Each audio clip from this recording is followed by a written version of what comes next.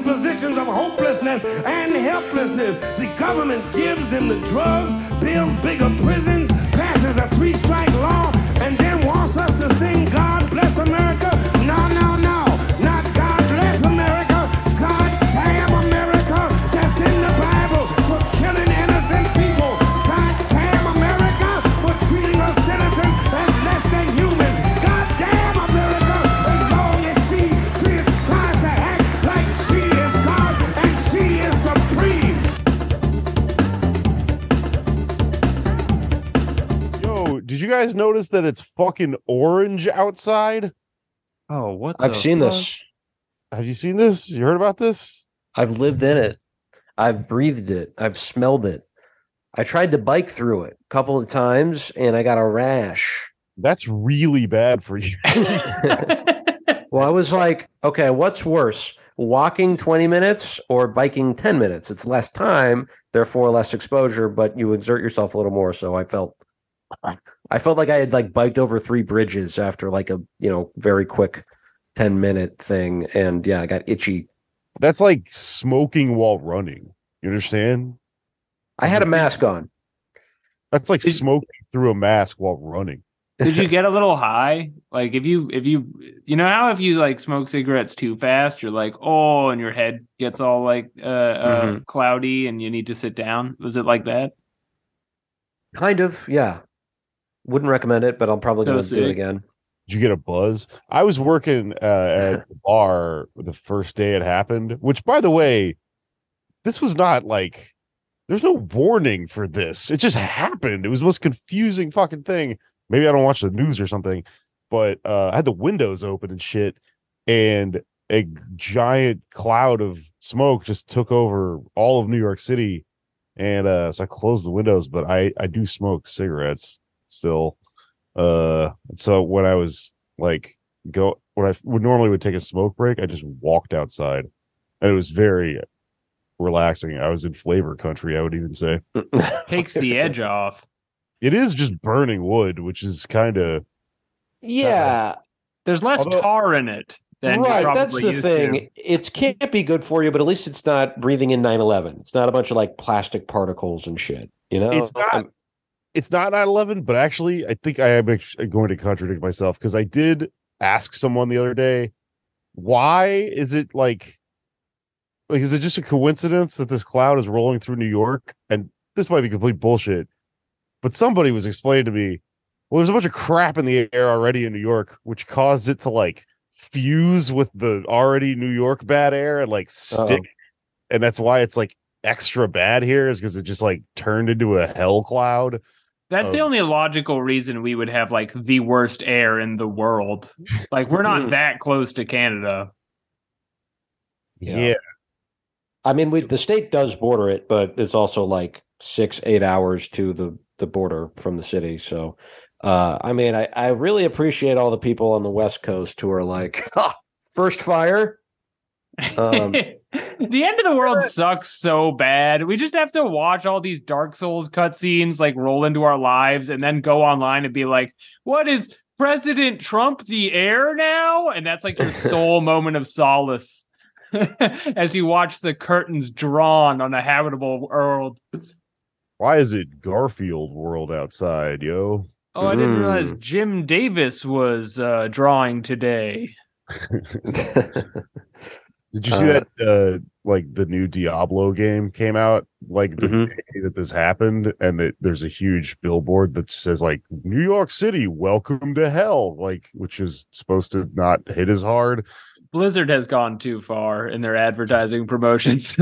I bet had they had Canadian intel, then they knew this was going to happen on that day. Somebody told them to slow down with their whole vibe after they sexually harassed all those women who worked for them and got in trouble for that. And the only thing you can do in this culture is speed up.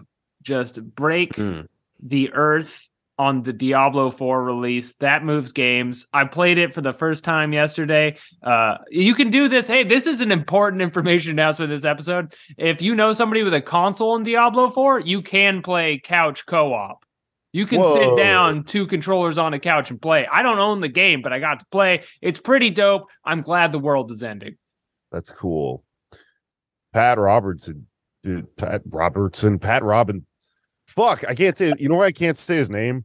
Because somebody I know fucked up and said Robert Pattinson died, and now you're thinking of Christopher Robbins, Winnie the Pooh's friend. Yeah, he died, and good, because he was really homophobic. Canceled, which is weird. Canceled boy, Christopher Robin. Yeah, but the evangelical motherfucker died. That's pretty cool. Right. He is gone. I mean, I'm sure he would have some nasty stuff to say about this. I remember after 9/11, he blamed that on abortion and gay people and stuff. My man's spitting. Yeah, he was. I didn't have cable growing up, so I didn't get to watch the horror, a lot of horror movies on late at night. But what I did have was in some ways scarier, and that was the 700 Club. Just this evil guy from Virginia Beach droning on about how we're all going to hell unless we give him money. He actually kind of ties into what we're going to be discussing today. He was a candidate for president in 1988 and was dissatisfied that the Reagan administration was not further right and trying to repeal Roe v. Wade. And to counter him, George H.W. Bush, who was then vice president, dispatched his son, George W. Bush, to be an liaison to the evangelical community. Because people forget, H.W. Papa was not a big religious nut. He was not an evangelical, but his son was. He got sober because of the word of God, and kind of was able to bring this coalition along. But Pat Robertson, evil guy, really nasty guy.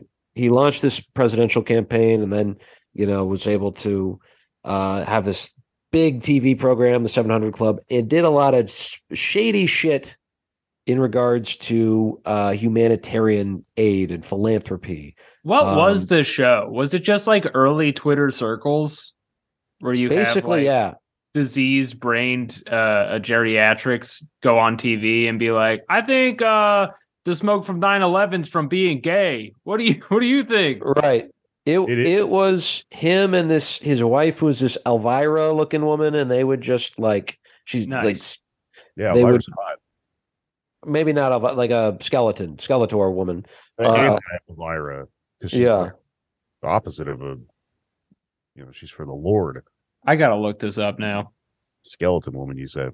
Yeah, they would talk about how the world is going to end any minute because of all the sin, and you got to repent and save yourself. But I want to talk on sin for a moment, if you don't mind. It's cool. I was watching the Jared Fogle documentary the other day, which I do not recommend. It's fucked up. I kind of went into that thinking these stories often have a bit of nuance to them, and I wonder if he's going to come off as some sort of possibly, contrarianly sympathetic character like that Jeffrey Dahmer show or whatever. That dude is evil. All right. He's fucked up. It's real bad. But one thing that was really fucked up about it is that he did sort of explain, or at least argue, in his book he wrote, apparently, which that shouldn't have happened. But Jared Fogle wrote a book about his life, and he explained in it, or at least I think he explained after the fact when he got busted for being a monster, is that he said that because he crashed, he dieted so hard, he crash dieted and destroyed this coping mechanism that he had, which was a relationship with food, which is what an eating disorder is. He thinks it because he cut that off, it remanifested itself as other things, right? That made him a pedophile. Yeah. So when I was watching it, I was kind of just eat a sandwich. This seems worse. It's the lesser of two evils, is what it is. It's the voting Democrat of bad behaviors between binge eating and pedophilia. For real, just be a fat guy. Fat guys are cool, right? And with what you just said about George W. Bush, I'm also kind of thinking dude, have a beer, because The fact that turned him into a Christian caused fucking all this shit, man. Nobody needs to die if it's freaking wine o'clock. Mhm. I mean, he had a big Christian contingent in his constituency. Is probably arguably gave him. I'm doing counterfactuals now. Anders, do you like me now? Ah, Maybe he wouldn't have won if he wasn't a warrior for the Lord. I don't know. No, probably not. Yeah, he needed that those guys to get him over the hump. But I mean, it's interesting. Robertson kind of had another vice too, and that was diamonds. He was a big diamond guy. my diamonds. There's a book, The Best Democracy Money Can Buy, which came out during the Bush years. And it goes into how Pat Robertson was doing all these trips to Congo and Rwanda, other places on the continent of Africa, and was actually not cracking many biblical texts or religious books. He was just reading the diamond stocks and like looking at how the diamond markets were doing. Turns out that his Operation Blessing International, his nonprofit org, was supposed to be helping people after the Rwandan genocide, and just basically gave all the resources instead to diamond mining, and got these. That's a wild move, man. That's crazy Yeah. that you could pull off non-profit, like heavy industrial machinery. I don't know how you cover that up. The only diamond mining you should be doing is in the new misogynist Blizzard game Diablo 4, is it? This is also the first thing I thought, was that diamond mining is a form of loot. And Yeah. then post-genocide Rwanda is probably full of loot because of all the dead people.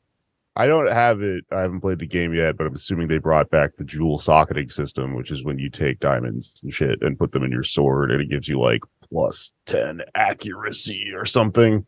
Jay, Yeah. can I just say they've really expanded the skill trees? But yes, this is a very evil man. True. Almost like a demon of sorts. Like a Diablo.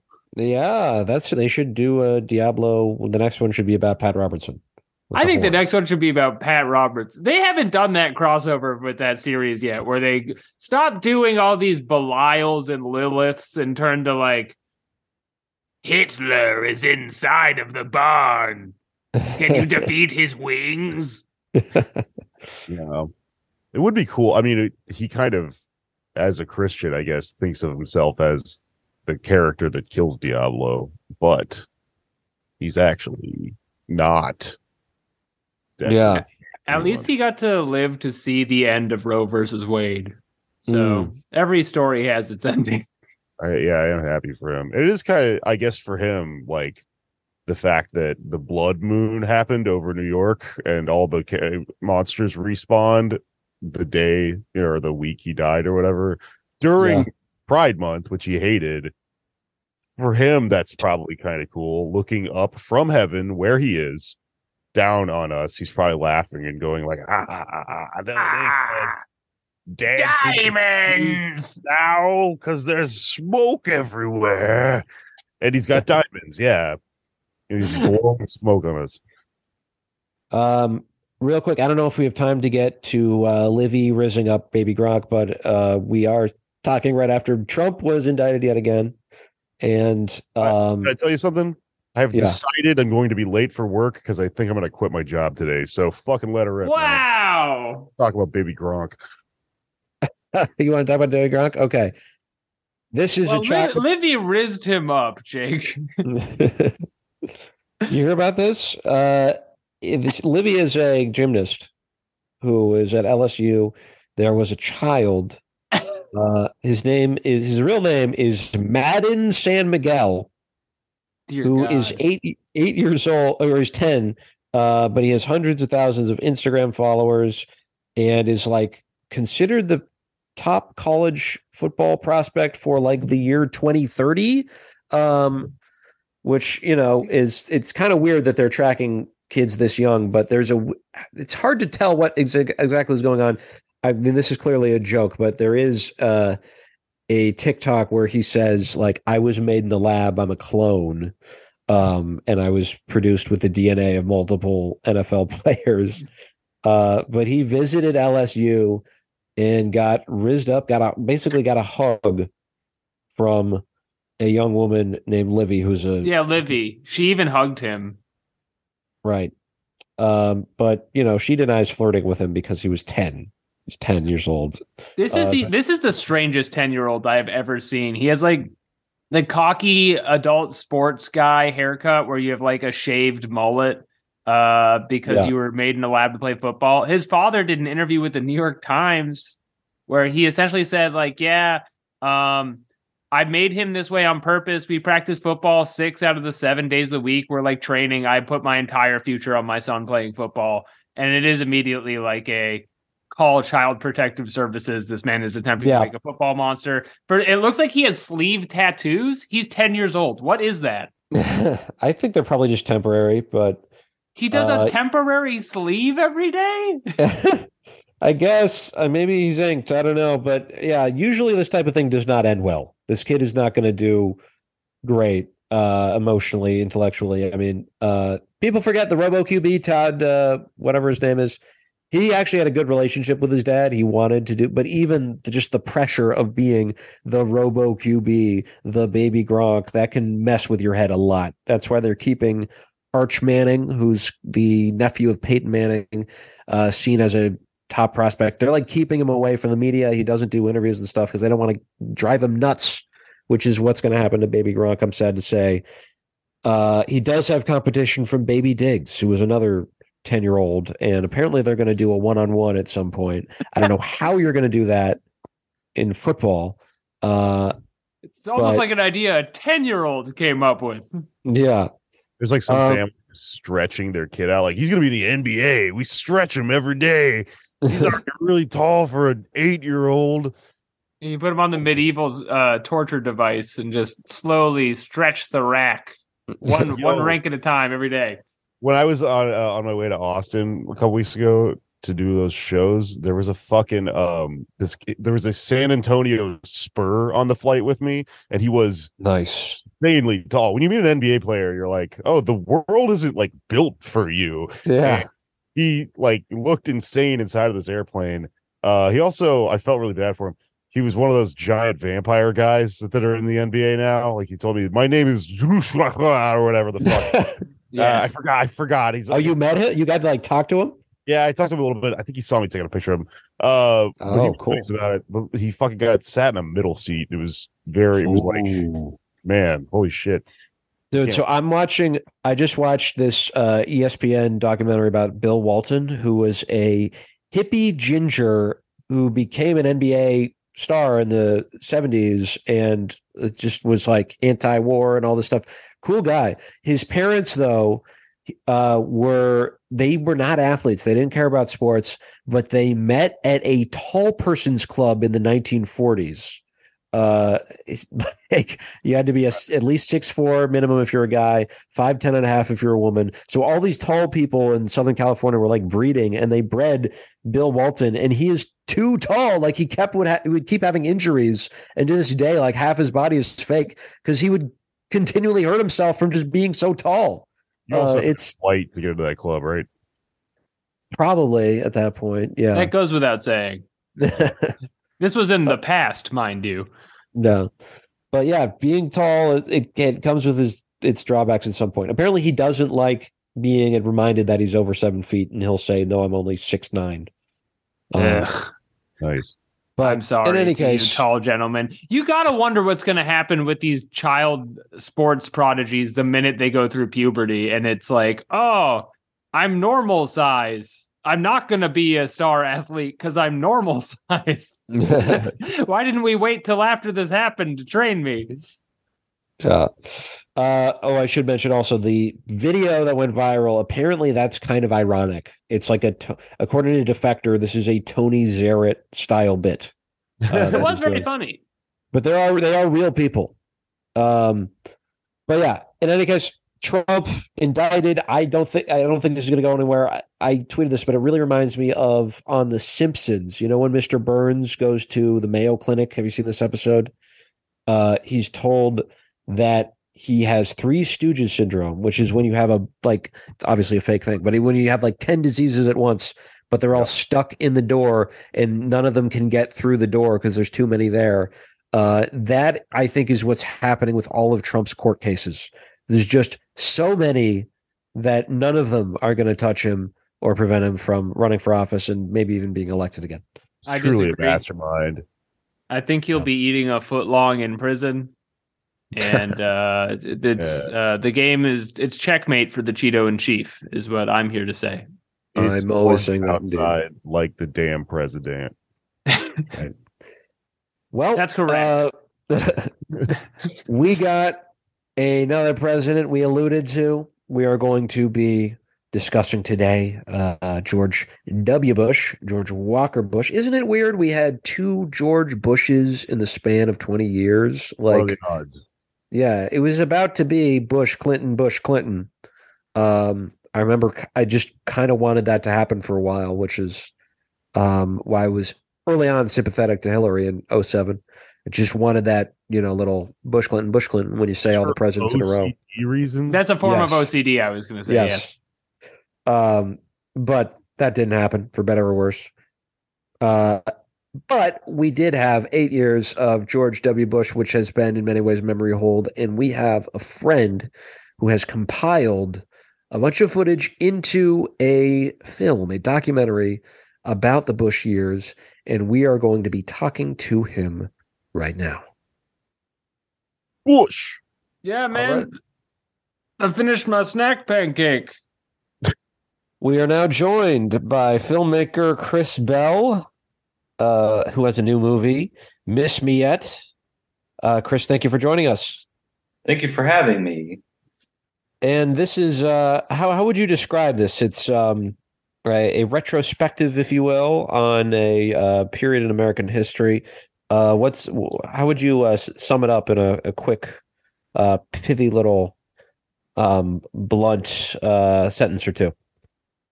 I guess it's a series of what it felt like to be living under George W. Bush, using only archival material, kind of infused with general cultural items of the time. It's the Bush experience raw, no condom. I thought he was saying like, "Miss me with that, Jack." Yeah. I do remember seeing the George Bush Miss Me Yets memes, I guess you would call them.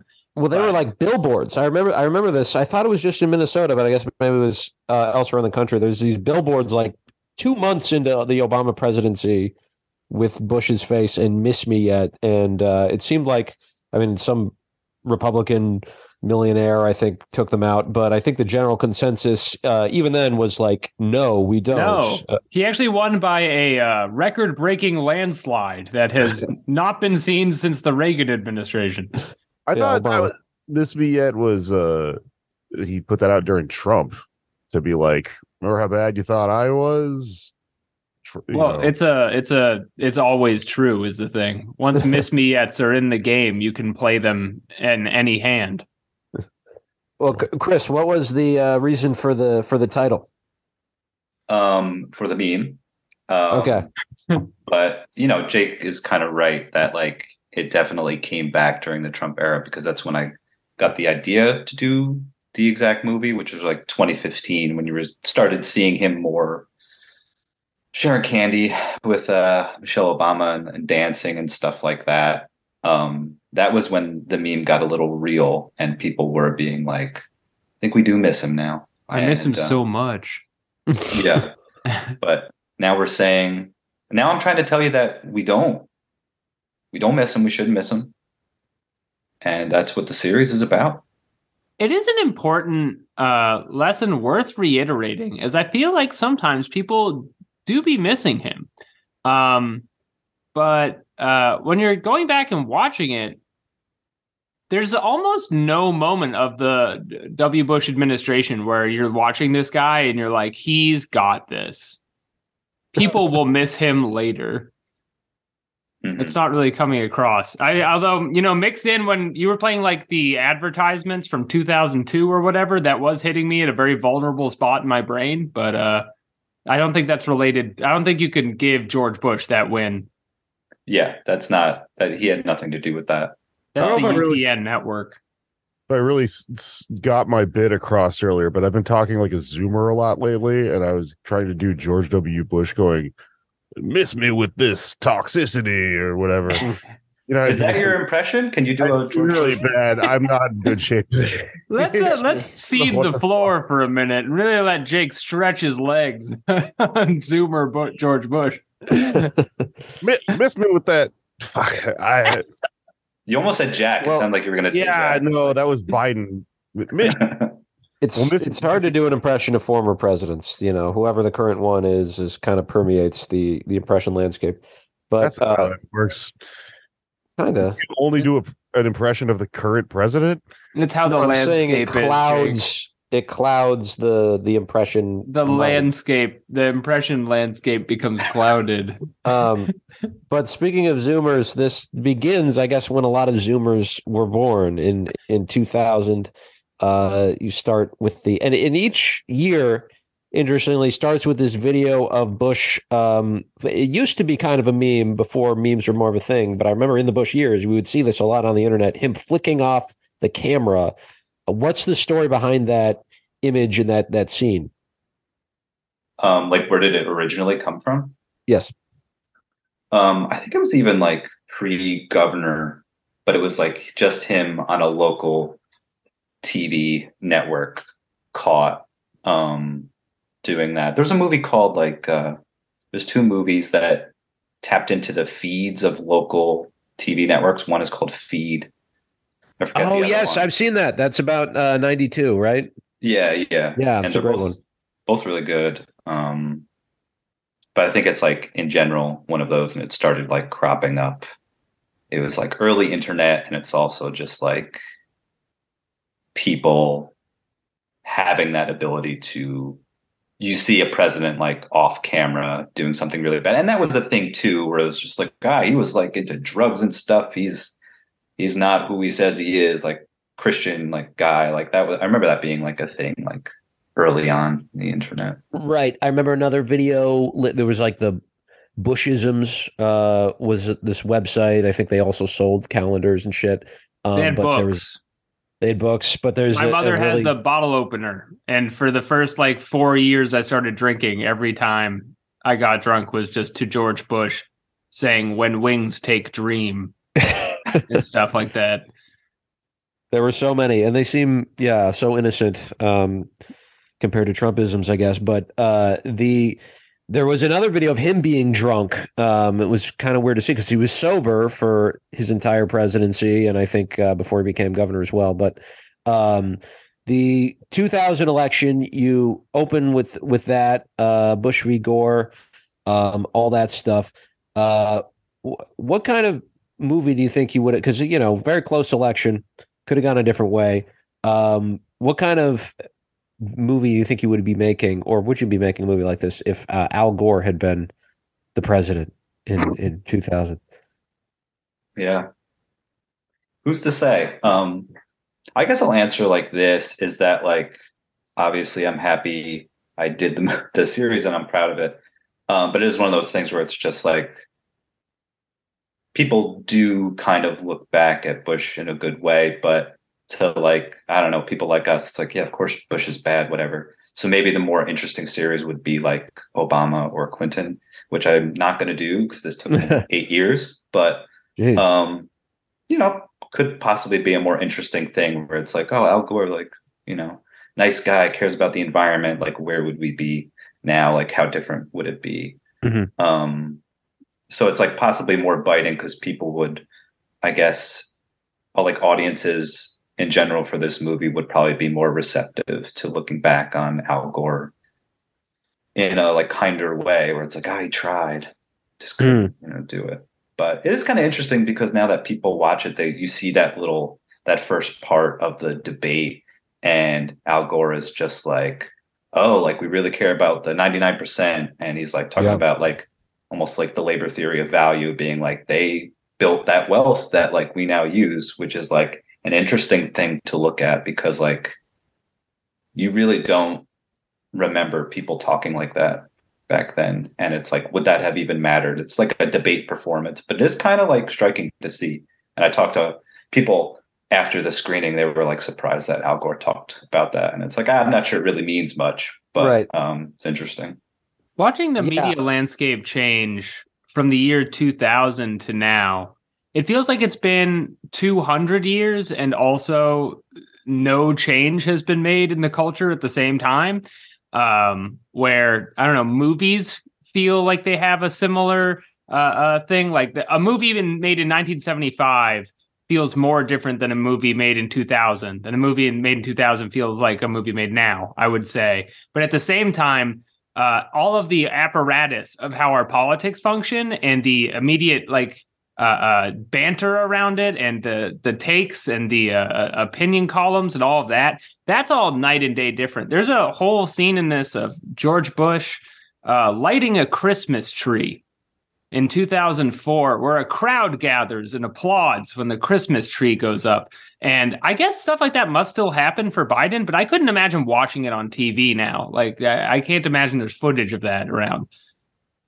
Yeah, there probably is. Like, I'm sure there's still like I think I remember you guys must have seen the turkey pardons. I think Obama must have done that. Yep.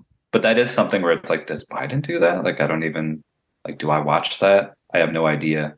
Yeah, there's a lot of really strange things that come. A lot of people seem to think that commercials are different now, and I wonder if we just don't watch them. Because I'm thinking about like how sexual the commercials were back then. Like there's that soap commercial with the woman like orgasming in the shower. And it's like, because the water is really cold. Well, it's the soap that's doing it, but the soap does it, to be clear. The soap is the thing. Yeah. Soap was different back then. Yeah, they don't do like Irish Spring is different. You know, they don't. I don't know. I think TV's for old people now. Yeah. I mean, they still have commercials. I just realized this the other day because I feel like commercials have gotten more repetitive. Especially, I mean, I guess I only see them because I watch sports sometimes, and it's like the same commercials over and over and over again in a way that I don't recall about when I would watch TV more regularly. And I think part of that is because there's a commercial that I've seen hundreds of times that I didn't even know what it was for until like 2 days ago. Because I would hear it in the background because now you're doing so many other things at the same time. Whereas back then you're just kind of sucked into the boob tube. But the beginning of the movie I found interesting, the 2001 chapter, and a period I always find fascinating to look back on is those first 8 months of the Bush presidency before 9/11, which kind of seems like a bizarro world when you look back on it because, it's all the funny stuff about Bush being president without all the war on terror stuff yet. He's just a clown and it's hilarious and people are mad at him. What were the vibes like for those first 8 months? Did you even consider maybe doing like an entire movie just about that period because of the striking contrast? No. And you know why? Because there's like nothing. Like it's, part of the appeal of doing this series was that it's like, I made it so that like, okay, I'm starting at 2000 and I'm ending at like 2008 and maybe going after that. But you have a period of like shitty looking video and then slowly getting more like HD and slowly even getting more video. But in 2000, there's like not really a lot. So even before 9/11, I remember it's like, okay, like he's coming in and he feels a little bit like he knows he did something. He knows he's like not very popular, so he's like not as in tune a little bit. And I remember there just being like a dearth of interesting videos, where I wouldn't have to then put like a ton of title cards explaining like, oh yeah, he was like, sort of like making appeals to doing something different with China or whatever. And it's like, how interesting is this? Like, it would be a lot of work to make people like sit and watch that. So like I tried to have like a little like more of like a little short clip montage of just being like not a lot happened until the big thing happened. How long did it take you to make this movie again? 8 years. 8 years. 8 years. And I know this is physically impossible, but watching it really does feel like a modded version of Skinamarink with George Bush added in. Interesting. There's like a creeping, unsettling feeling and old footage playing in the background, but you get the sense that something is like deeply fundamentally wrong in a way that will affect your life. All right. Well, I'm going to put that on the poster. That's I good. haven't That's what I'm here for. I haven't seen Skinamarink yet. Oh, it's like your movie. All right, I'm going to put that on there. Well, as you're alluding to, like it feels like kind of the break of the routine, if you will, is 9/11. It really kicks things off in an exciting way, as was very true to life. But you chose to, I think, include the entirety of the My Pet Goat situation, where he's in the classroom in Florida, which has now been kind of resuscitated as a meme recently, as the Surface second plane has hit the World Trade Center. But some of our younger listeners may not remember. He just sat there. He sat there in the classroom, picked up a book called My Pet Goat, and read the book. Can you talk about your decision to include most, if not all, of that footage? And what do you think was going through that man's head at that time? Yeah. So a lot of parts of the series is like trying to recontextualize things, especially moments like that are like, again, memeified. Kind of do the same with Now Watch This Drive, where it's like, like then we watch him. It's not just like he says the thing, we go away. It's like, no, we watch that drive. It was pretty good. But yeah, he did a nice job. Nice drive. But My Pet Goat, I was really struck because I'm surprised that there was video. And then I was watching and I was like, it's kids and you get to see like them doing this exercise. And I'm like, this is really interesting to sit here and watch in this moment. So it's something that we're familiar with, but not familiar with. So let me like put in like this like kind of context where like we know what's happening, like the foreboding is building up, and then where it should break, it doesn't. Like we keep going with that. The context of it is very Curb Your Enthusiasm of imagine you're president and 9/11 has happened. How do you get out of this book reading you've signed up for? And then that's why George Bush is fun sometimes, is because he's the biggest fucking like fuck up president we've had in a long time, and he's very he doesn't seem up to the task all the time, and in that way it's relatable, kind of trying to watch him be the president, because you just get the like impression of like this guy's just trying to clock in, and he can't do it very well. Who hasn't been there? Yeah.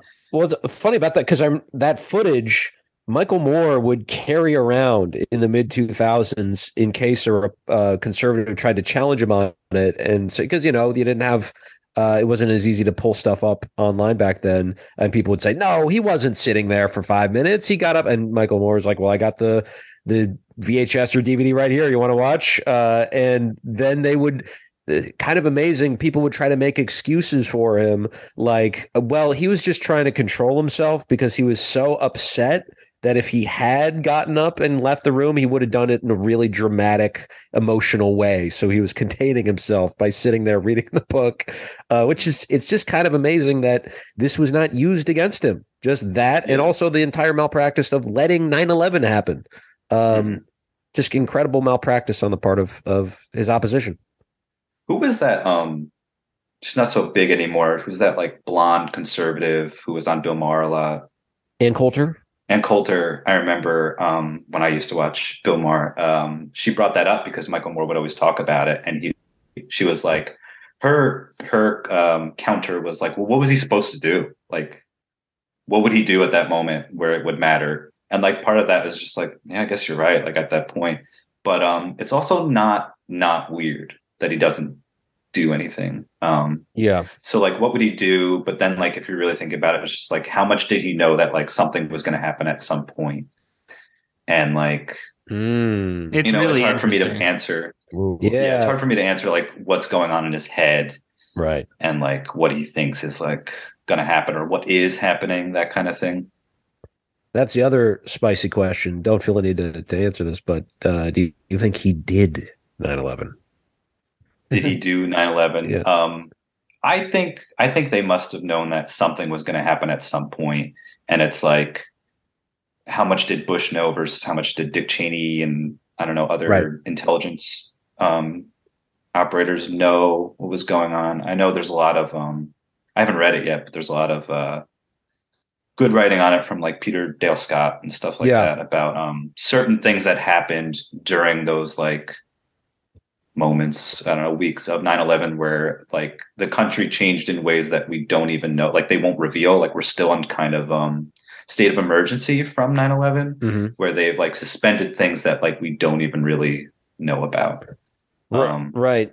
I mean, that's part of that whole aughts 2000 zeitgeist is the 9/11 conspiracy theories, which I've gone back and forth on. I like a lot of people, I got the VHS of, I think it was Loose Change or maybe Loose some Change. other. Yeah, I got the VHS of that added anti-Iraq war demonstration the first day I tried pot when I was like 15. Nice. And was like, this What is a all, day. man, mind-blowing. But then you go back and forth. It's like, a lot of this stuff is debunked by, popular mechanics, like the jet fuel thing. That's kind of bullshit. But then again, I am kind of persuaded by perhaps the administration knew stuff was going to happen and just did not act and let it happen.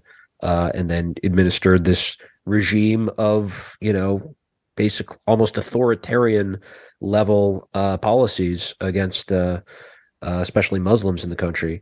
What was your experience in the Bush years? I mean, we're all around the same age. How did you react to these things as they happen? 9/11, Iraq War, etc. Why didn't you stop it? Yeah, it was dumb. It was much dumber. He was reading a great book. I bet you were subsumed by My Pet Goat as well. I was in like kind of punk circles, so I knew Bush was bad. There was that kind of thing, but I didn't really know why. But I was also dumber. I remember being in like history class. I think what 9/11 happened when I was in ninth grade, 10th grade. I was kind of confused. I was like, one guy did it. Like, what do you mean? Like, we can't get him? Like, I didn't get it. So I was mostly confused. And then I was like a kid going to school. I remember the fervor. I remember like gym class changing and someone came up to me. Some of my friends had like an anti-war table in the cafeteria.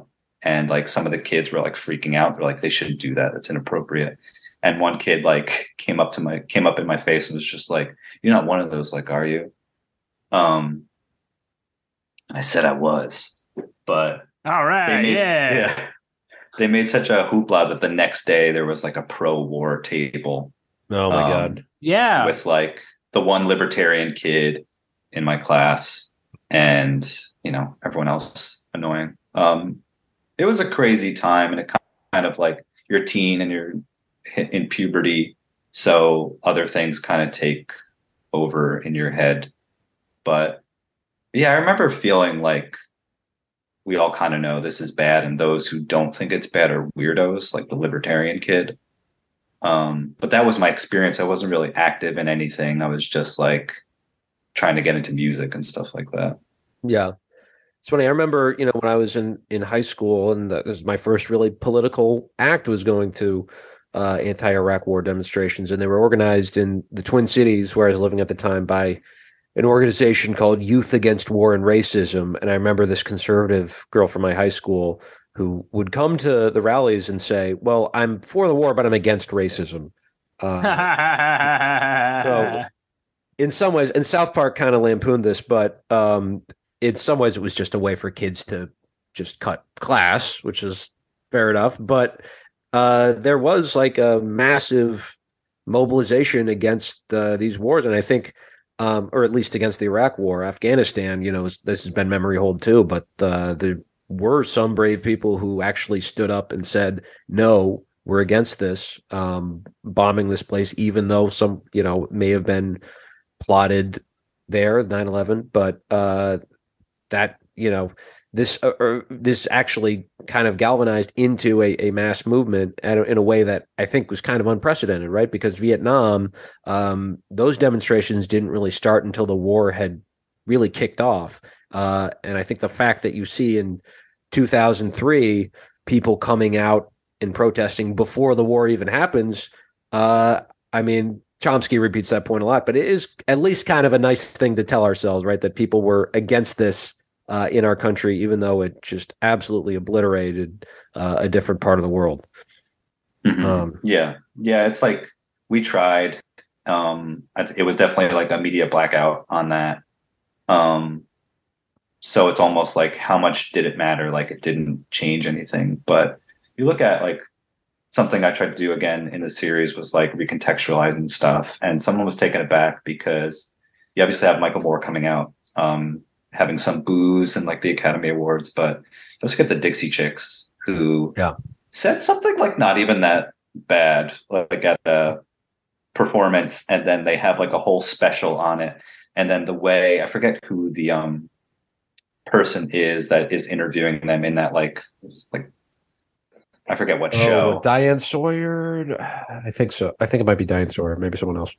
Yeah. Well, she does like a little intro before they get to the interview, and it's just like, they said that they were ashamed that the president was from Texas and they're against the war, even though 70% of Americans are for the war, which is like such a weird thing. And it kind of teaches you a lot about how the media will kind of, it's like, yeah, we're going to tackle this subject, but we're going to do it in a way where it's like, we're really like dictating the terms and as to like what people are going to take away from this, where it's just like, there's no citation. There's no like 70% of Americans, like, what does that mean for the war? Like, and it's like, if you're for the war, did that mean that you thought that it was Al Qaeda, or it was like, the country of Iraq, like, hit us? Like, there's no analysis of like what this actually means, but they like kind of, it's a system kind of like reinforcing itself, like replicating itself, just being like, we're manufacturing consent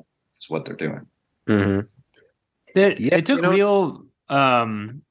It's good going through this and just setting the whole story out on a timeline, because when you see some of the facts of the war on terror and the Bush presidency just laid out, it is pretty egregious. Like the fact that we invaded Afghanistan and demanded they tell us where Osama bin Laden was, and they offered to give him to us, and we invaded them anyway, and he got away. Like, everyone knows that now, but because it's 20 years later, it's really hard to sink your teeth into the fact, like, they did the thing in theory we said we were doing. Like, we could have just done it, and then a million people wouldn't have had to die.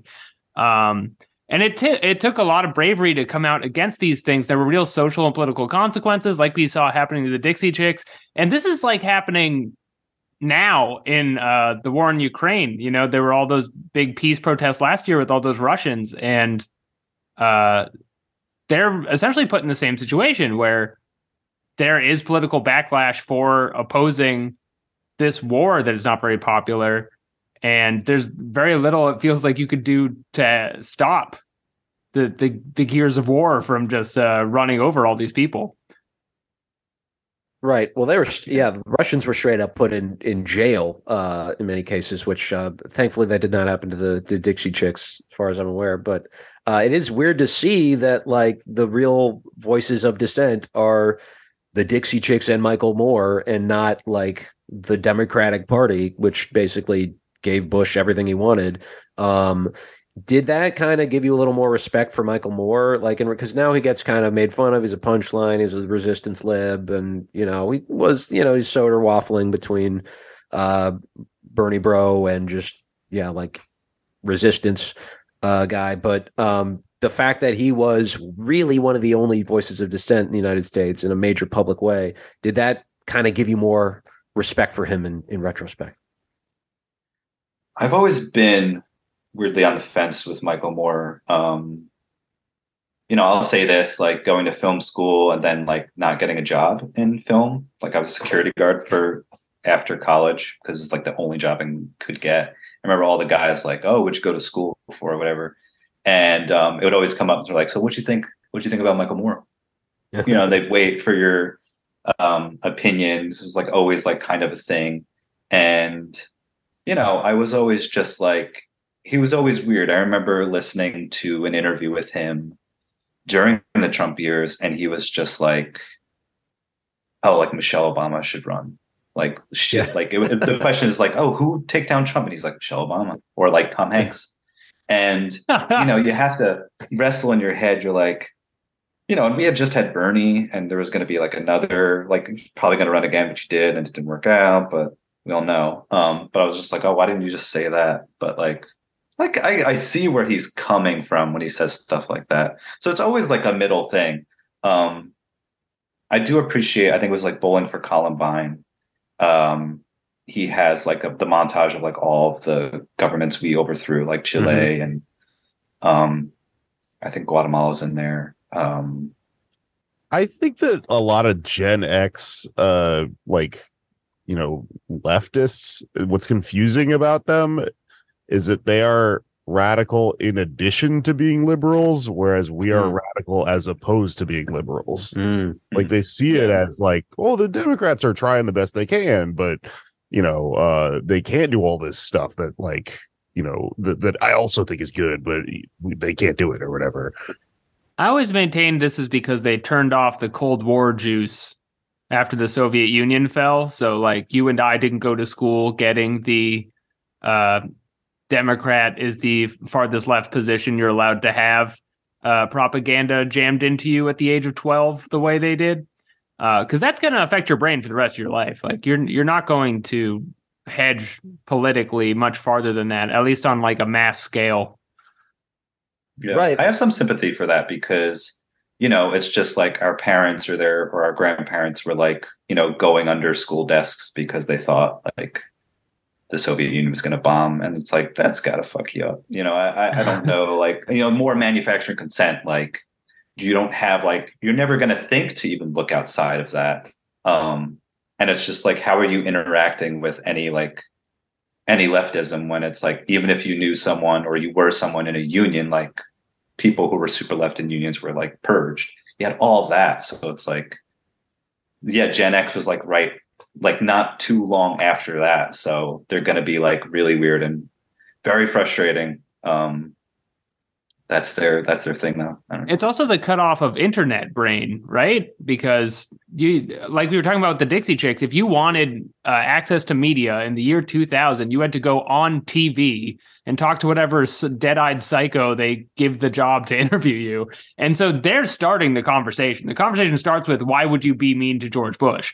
Whereas now, if you want media attention, you just go on TikTok and are like, women are cutting off dicks, but they don't want us to know about it because it's Sagittarius rising.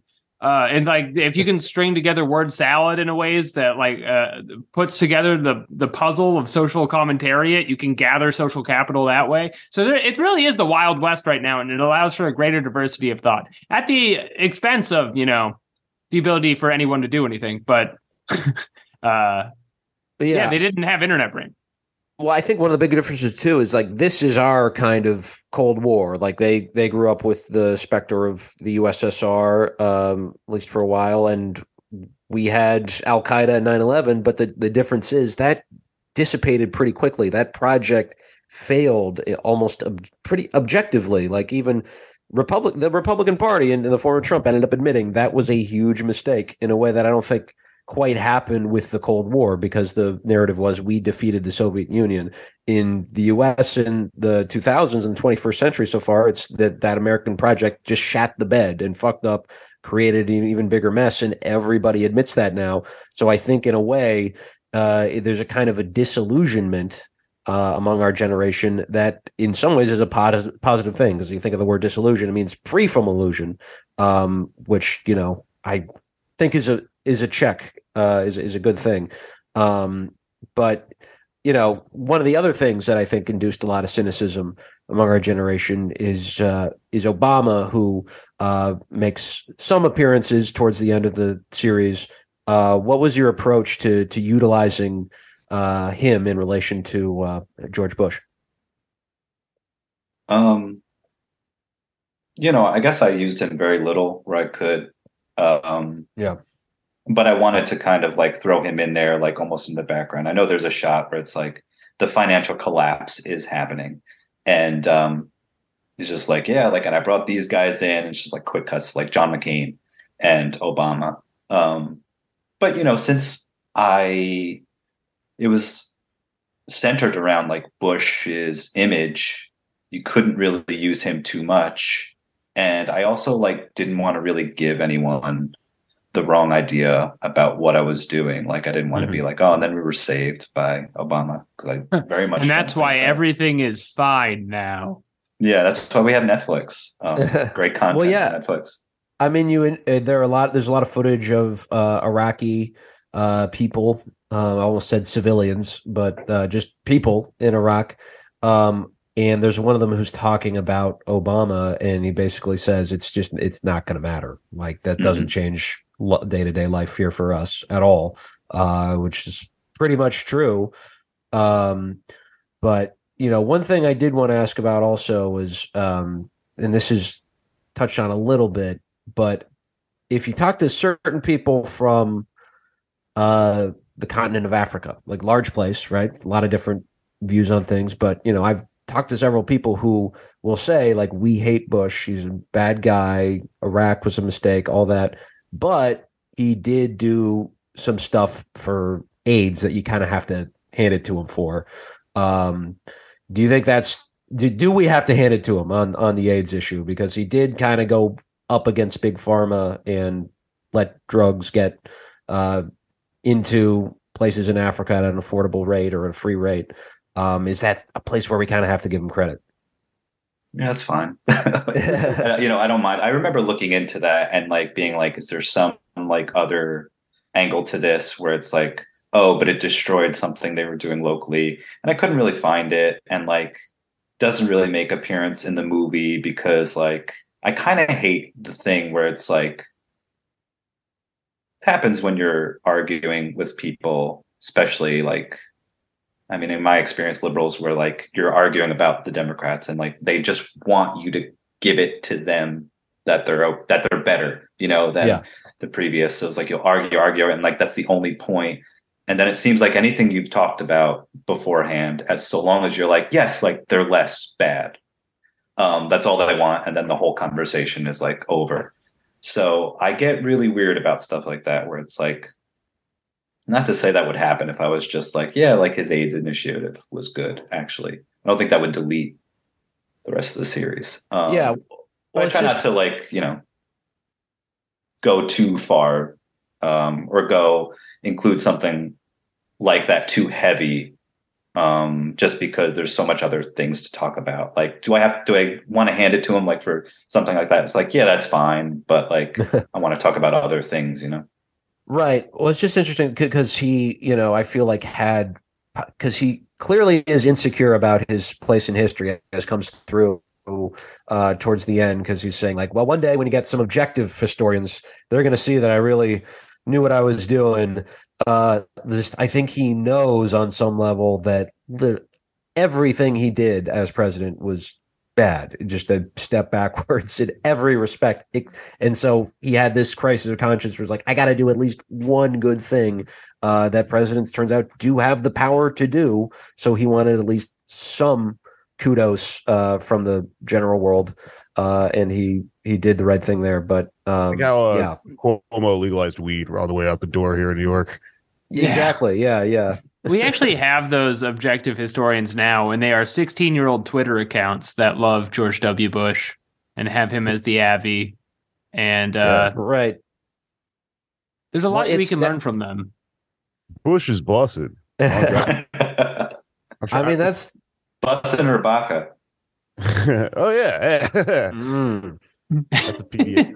I always got to say, I'm always going to have to say Baca on that.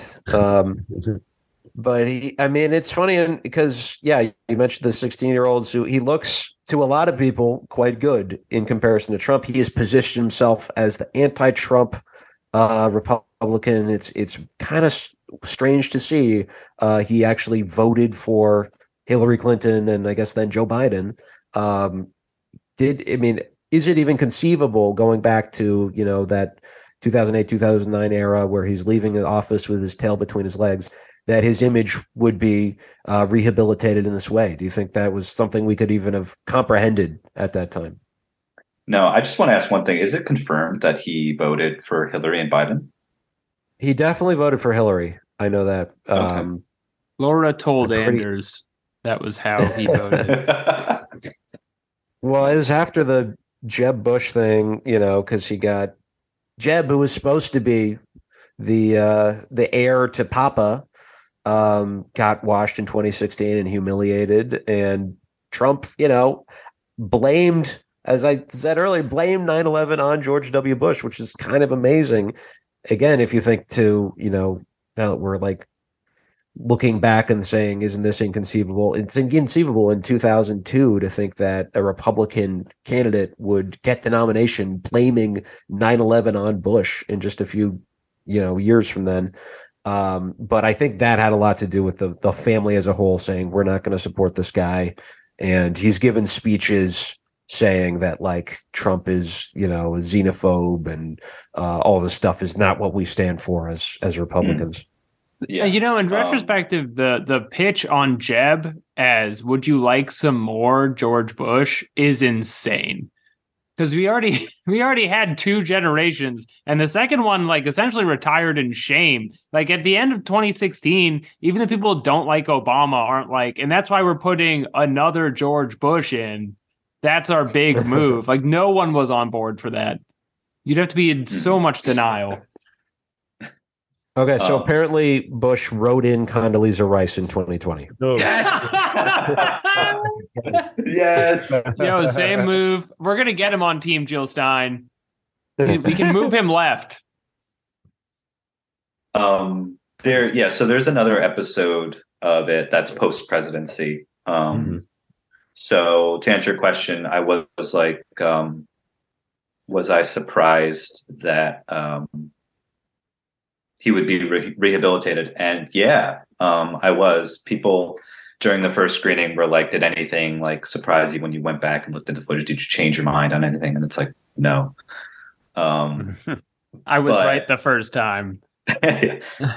But watching like he finishes the presidency, he goes off, he like does a book, and then he does a book tour, and he starts doing interviews. He did one on Bill O'Reilly, and he did one on Today Show with Matt Lauer, and they were both really grilling him, and that was pretty shocking. And he was very defensive, in like such a kind of cowardly way, where he was just like, he's like, I'm not going to talk about Obama. I don't want to comment on stuff like that. And then they're talking about the collapse, and he's just like, I really didn't know that it was going to happen. Like, you have to believe me. And O'Reilly is like giving it to him a little bit. Mm-hmm. And then Matt Lauer is like, oh, in your book, you talked about how Kanye West called you a racist. Like, you don't care about black people. And he was just like, yeah, that was the most disgusting part of my presidency. And then Matt Lauer is just like, well, don't you think people would take offense to that, considering like all of this stuff that happened? And Bush was just like, yeah, I don't care. Like, if they do, I don't care. And I was just like, holy shit. And now he's it's real like, for we that. love the guy. He's so funny, this guy. Wait, what did he mean by that's the most disgusting part of my presidency? Like that he called him racist. That he called that Kanye West called him racist. Not that he's not being remorseful. He never should have hired Kanye West to do those things. Yeah, it was that was really bizarre and like very, I don't like him, but it was like very off-putting, because like you have like Matt Lauer being like, you sure like you want to go with that? And he's literally just like, don't care. Like he shrugs. He doesn't care. He's just like, Iraq War. Yeah, he's just like, he called me racist. Like, that wasn't right for him to do. That's insane. Yeah. And then he's doing the ice bucket challenge in a few years. Right. And, it's the painting stuff is really weird too, because he goes on and he's interviewed with that, and he has like the people he painted talking about how like, they're like, one guy's like super scarred from bombs and stuff, and he's like talking like that, and they're cutting to Bush, and it's just like, it's insane. It's like, and he's just painting these guys selling the book. Like, he's giving them proceeds to like a fund for victims, but it's like, but you did it. Like, it's insane. Yeah. Raising money for the Whoopsies Fund. There was like a year or two ago, that amazing gaffe, which it felt like a ghost from the past, my adolescence just coming back at me in new balding form, and in George W. Bush having another Bushism post presidency. But he was talking about Ukraine and talking about, the illegal invasion, and he accidentally said of Iraq. And then it was this weird Freudian slip where he was like, oops, I meant Ukraine. And then he was like, Iraq too. Basically kind of like jokingly confessing to breaking international law and killing millions of people for no reason. Yeah. It's brazen. And, it's whatever also. It's just like, what are you going to do? Like on some level, it's just like, okay, well, at least you're saying it. What else? This goes back to the Matt Lauer thing. If you're George Bush, the reason you think Kanye West questioning the integrity of a president is more of a scandal than you invading a country under false pretenses and killing all these innocent people. When the neoconservative movement successfully had its shit together, unlike the Republican Party now, which is, horrendously fractured, it can't seem to like really effectively organize around any which direction. You earnestly believed like Iraq had to be invaded as part of the expression of American power and as part of maintaining American empire. And so even if the country didn't have the bombs, which were the excuse to go in, you still did your job invading the country. Like he still, in a way, and I don't think he would say this in an interview, but clearly like sees this as something that had to be done, like an eating your vegetables of running the American empire. And it's just, they're not in charge anymore. That is a real benefit to the like free for all politics we're getting right now, which are very scary to live in, but it's a different kind of evil. Yeah. It's, another thing too, I want to make sure we get to is the importance of evangelicals. Pat Robertson just died. Do you think that's something that is at least changed for the better? Because that's another thing I think we kind of forget too, is just the grip the evangelical right had on I was about to say the U.S. government, but I guess it still kind of does. It's just not as public, not as much of a culture war. There are other culture wars, but the religion doesn't play as strong a role in it. Do you think that's something we have forgotten to a fault about Bush as well, is just the absolute control that the evangelical right was given under his presidency and his embeddedness in what was kind of a fascist movement? Like he was reelected in large part because of an anti-gay sentiment and proposal to constitutionally ban same-sex marriage. How much of that do you think has gotten just lost in the sauce? Yeah, that's something we don't really talk about. I remember that being like that was the Pence contingent for Trump. Like he was like, oh, we'll get all them if you pick him as your VP. It was like part of the calculations. But yeah, it's something that we don't really like, definitely not at the forefront, something that we don't talk about, and like how strange it is, that whole thing. I remember there's a clip in that where he's like, it's one of the few clips where he's almost crying, and he's touched that like people that he doesn't know pray for him because he's the president. Just so grotesque. It's like, yeah, it was very much a thing, and it was at the forefront, and now it's like buried, but I don't think it's less of a thing now. It was just, he was like, you saw him go to church, you saw him do that. And I think, I remember Obama had to like insist that he's like, I'm not Muslim. Like, I promise you. And like, that was like kind of a thing, but it's definitely less in your face with that, but it's still very, it's still very present. We're just not talking about, there's no like, we're not talking about like a crusade against Muslims because Osama bin Laden is like the bad guy, but there's still a lot of money. I mean, in general, we don't really talk about like the money or like whatever we do. But there's not like in general, people aren't necessarily like talking about like who is Koch funding, that kind of thing. And then maybe that would be very good if we were like a little bit more upfront about stuff like that, where you heard it more. Seems like we're sort of going towards that, but maybe it's just like the circles I'm in and what I'm seeing. You're talking about, fairly early internet, and there's still like more of a monoculture. Things are less niche and broken up. So that's one thing that's like, I think Alex alluded to that. It was like very different from now. It's like things feel very much the same, but like one of the differences is that we're all not like glued and watching the same thing and having to hear this guy talk about religion in a way that is weird to a lot of people and like amazing to some other people. It was interesting from the footage watching him craft the war on terror narrative, because it starts out with Muslims are attacking us because we're free. And then after a week or two of that, and I think this is all in the 2001 episode, but he has to clarify that Islam is a religion of peace.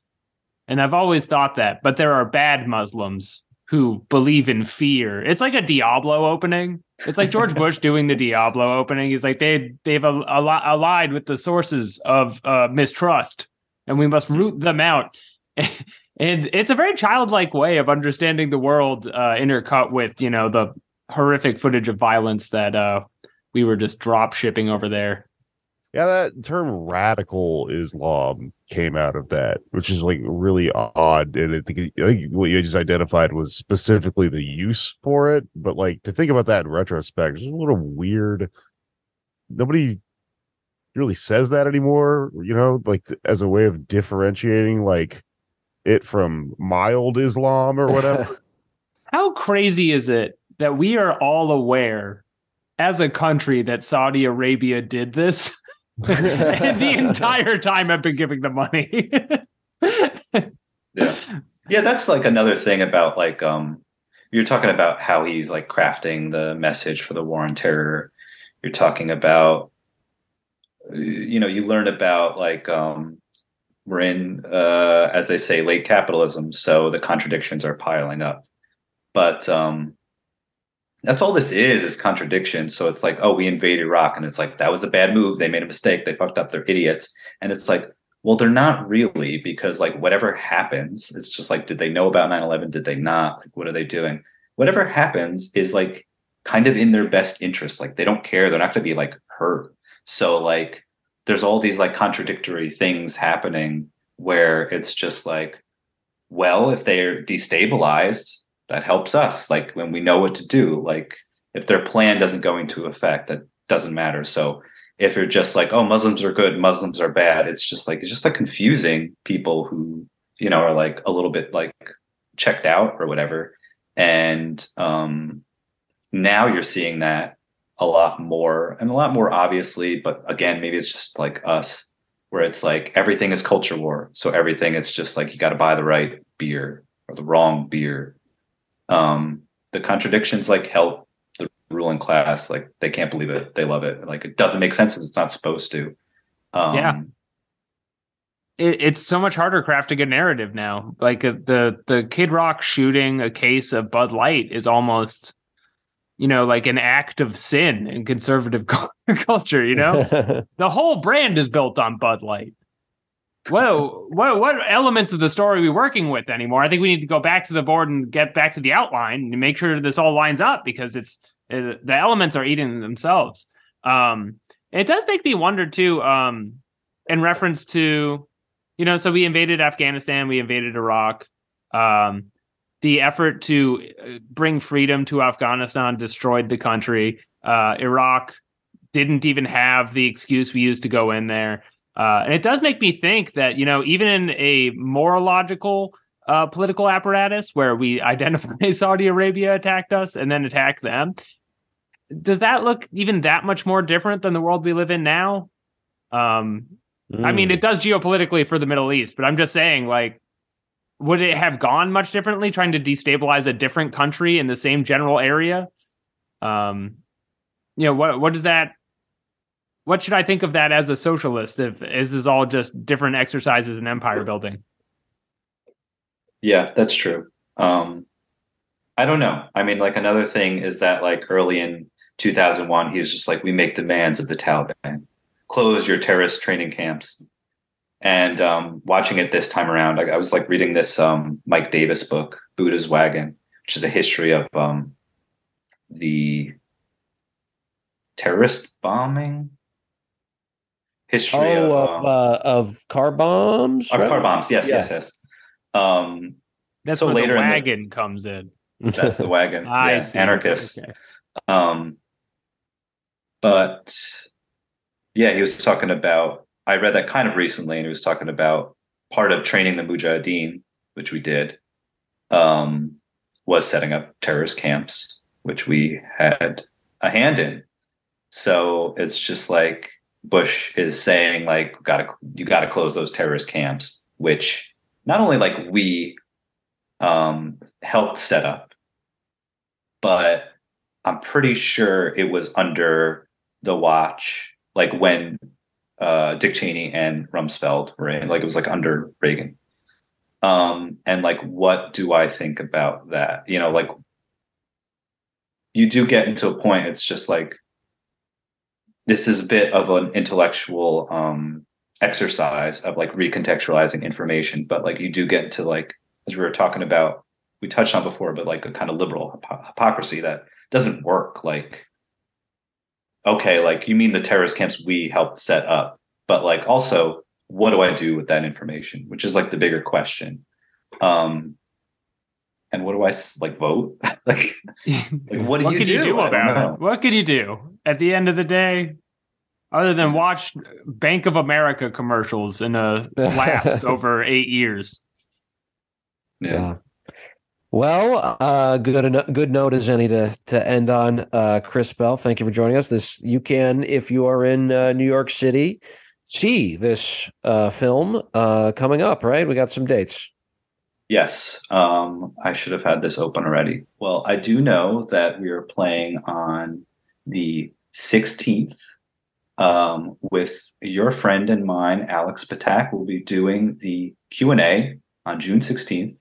I know that guy. Right? I know I'll be there. You're doing that? Okay. 5 p.m. And that would be part 2, which would be the second administration. And then both part 1 and part 2 are playing again. Part 1 is playing on the 19th, June 19th. And part 2 is playing on June 27th. This is at Spectacle Theater in Williamsburg on South 3rd Street.